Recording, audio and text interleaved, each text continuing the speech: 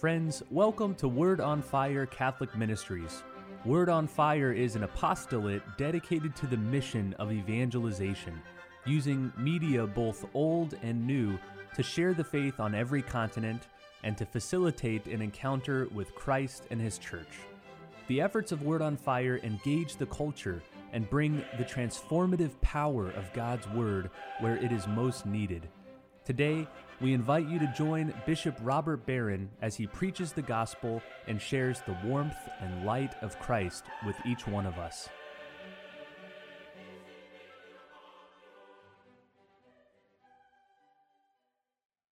Peace be with you.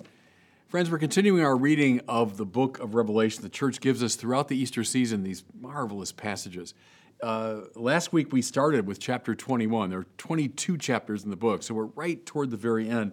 And in many ways, I think the passage for today is the climax of the entire biblical revelation.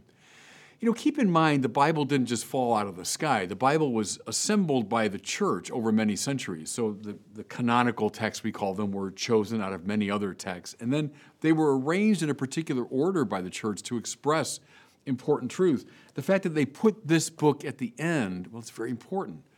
You're a poet, you're a novelist, you're a historian. I mean, the last chapter or the last verse of a poem is exceptionally important. It's where the arc of the story was going. It's the trajectory of the whole narrative. And so we need to pay very careful attention to this last section of the book of Revelation. I spoke last week about the new heavens and the new earth. God is not about the business of simply destroying this world and taking us up to some other place. No, God wants the renewal of His creation. It involves, therefore, a sweeping away of what's dysfunctional and problematic. That's all of the anger of God and the wrath of God being poured out and all of the judgment and all that business. It's not God just being a rageaholic. It's God setting His creation right. But then His business is to make a new heavens and a new earth, and He involves us in that work. He gives us that privilege. Okay.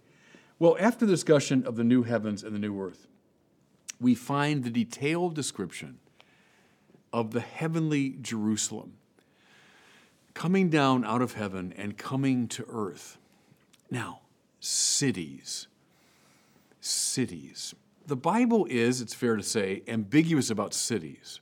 So, on the one hand, Cain, the primal murderer, is described as the founder of cities. Well, and there's a lot wrong with cities. When human beings come together in great numbers, and we see it, just look at the news today.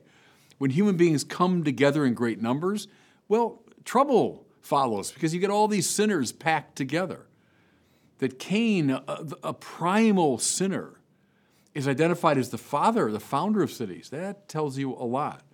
Look at the negative cities. I mean, Sodom and Gomorrah, for example, the Bible rails against. Look in the New Testament during the temptation, when the devil displays before the eyes of Jesus all the cities of the world in their splendor and says, all these I will give to you if you but bow down and worship me. Well, what's the implication? They all belong to him. That's one of the most devastating assessments of cities and civilization, right? Civis in Latin just means city. So civilization means a kind of a cityfied culture. That's one of the great judgments against civilization anywhere in the literature of the world. They all belong to the devil. Now, I say the Bible's ambiguous because, on the other hand, the Bible loves cities, especially Jerusalem, the city of the Lord. David's city, the city of the great king. More to it, the city in which is situated the temple where God is properly praised. The city where the community of those who rightly praise God is assembled. The holy city, a community rightly and beautifully ordered. The Bible's very interested in that. Go back to the founding of Jerusalem or the establishment of it by David, the placing of the Ark of the Covenant in it, the building of the temple within it. Think of the heart heartbreak when the holy city is burned and destroyed during the Babylonian captivity. Think of the joy when during the time of Ezra and Nehemiah, the city is rebuilt, its walls reestablished. The city, God's dwelling place, where the beautiful community is meant to assemble. So there's the biblical witness, seeing the good and seeing the bad.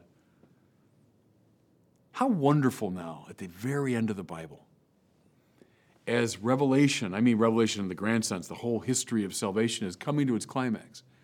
What does the visionary see?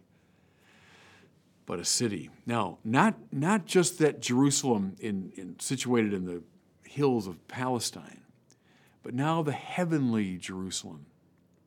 That means the rightly ordered human community. New heavens and new earth. Yes, indeed, creation, nature has been restored. But with the heavenly Jerusalem, we see the restoration of the human project and the human community. We're meant to see in it an image of what God intends for all of us. So let's take a look now at some of the symbols, because they really are extraordinary. He took me in spirit to a great high mountain and showed me the holy city, Jerusalem, coming down out of heaven from God. Now, please, everybody, notice something. This is not an image of God rapturing us and taking us up somewhere else. No, rather, it's God's city coming down.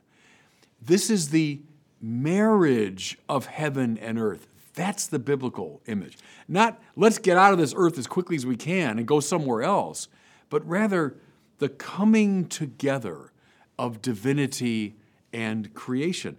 Just as we saw in Jesus, he's the hypostatic union, we say the personal union of a divine nature and a human nature, the marriage of heaven and earth. That's what the Bible's interested in. And how wonderful, by the way. Listen now, just from a little bit earlier in chapter 21. I saw the holy city, a new Jerusalem, coming down out of heaven from God, prepared as a bride adorned for her husband. Now we're talking. That's biblical language. What does God want to do? He wants to marry heaven and earth. How often Christ is described as a bridegroom. We, the church, his bride. The heavenly Jerusalem coming out of heaven, adorned like a bride for her bridegroom. This is the marriage of divinity and of creation. That's what it's all about. Now listen, as it's further described. It gleamed with the splendor of God. That beautiful splendor, glory, light. What's sin? But it's a kind of darkness, right? It's a blocking of the divine light. Think of the pane of glass with all the splotches and stains on it. Prevents the light from shining. When that's been burned away, that's been cleaned, now we gleam with the splendor of God. We become bearers of his light. Its radiance was like that of a precious stone, like jasper, clear as crystal. Everybody, the heavenly Jerusalem is beautiful. Now, I've spoken many times before to you about beauty, and it's coming right out of the heart of the Catholic tradition, but its roots are right back here in the Bible.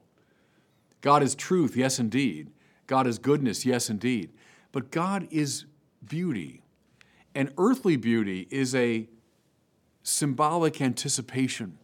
It's a sacramental hint of what God is like. And so the rightly ordered community, gathered around the right praise of the Lamb standing as though slain, becomes a place of beauty. Thomas Aquinas said the beautiful occurs at the intersection of integritas, wholeness, consonantia, harmony, and claritas, radiance. Integritas, it's about one thing. So here's a city not at odds with itself, not everyone moving in some different direction, but everyone joined together in a common purpose. But consonantia, that means harmony, working together in our variety, but for the same great purpose. And that coming together makes us radiant. We become blended with the very splendor of God. Do you see now why churches are meant to be evocative of this heavenly Jerusalem? In the Middle Ages, when they built those great Gothic cathedrals that I love so much, and you look up at the stained glass, what does it look like? Go especially to Chartres Cathedral, south of Paris, and you'll see it. They look for all the world like jewels on a kind of black velvet background. You look up at the great rose windows, and it's like they put these beautiful gems and diamonds and precious stones on a black background. This is not accidental.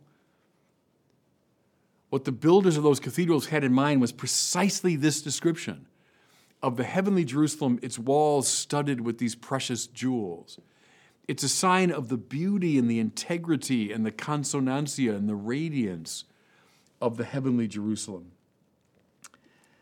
Let's continue. It had a massive high wall with 12 gates where 12 angels were stationed, and on which the names were inscribed of the 12 tribes of Israel. Walls. We tend not to like walls, but see, the Bible liked walls. Remember Ezra and Nehemiah, that period, they rebuilt the walls of Jerusalem. Now, why? Because Jerusalem needs to have an identity. The knocking down of all walls just means that we all kind of blend together. There's nothing distinctive about our city.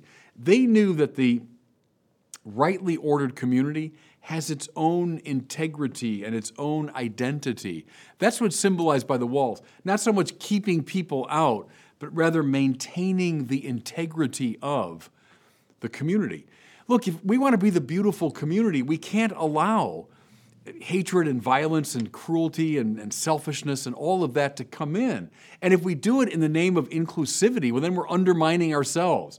Of course, as the earthly Jerusalem had walls, so the heavenly Jerusalem has walls. They're the walls that guarantee its integrity.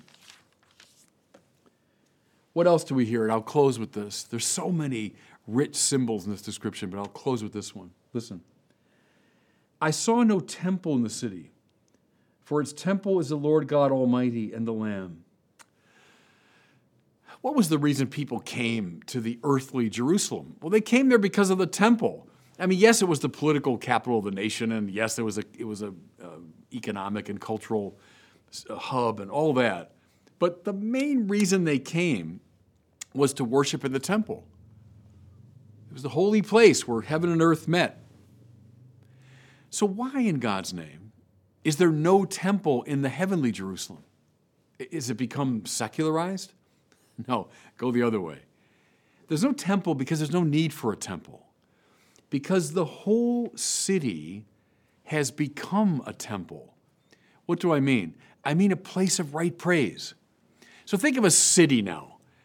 Sports and finance and business and politics and entertainment and the arts and human community and nightlife. And think of all that goes on in a city, all of its variety. But now think of all of that turned toward the worship of the true God. All of that surrendered to His purposes. What will you find? You'll find that the whole city has become a temple. What began way back at the beginning of the book of Genesis, when God brings the whole world into being, and He wants it to be this place of right praise. He wants it to be the beautiful community. But then sin and death interrupt, but God keeps moving and God keeps acting. Until finally, through His own Son, He goes all the way to the bottom of the tohu vabohu of dysfunction, and He sets things right. He then clears out the debris of the old world and builds a new world, yes, even with our cooperation.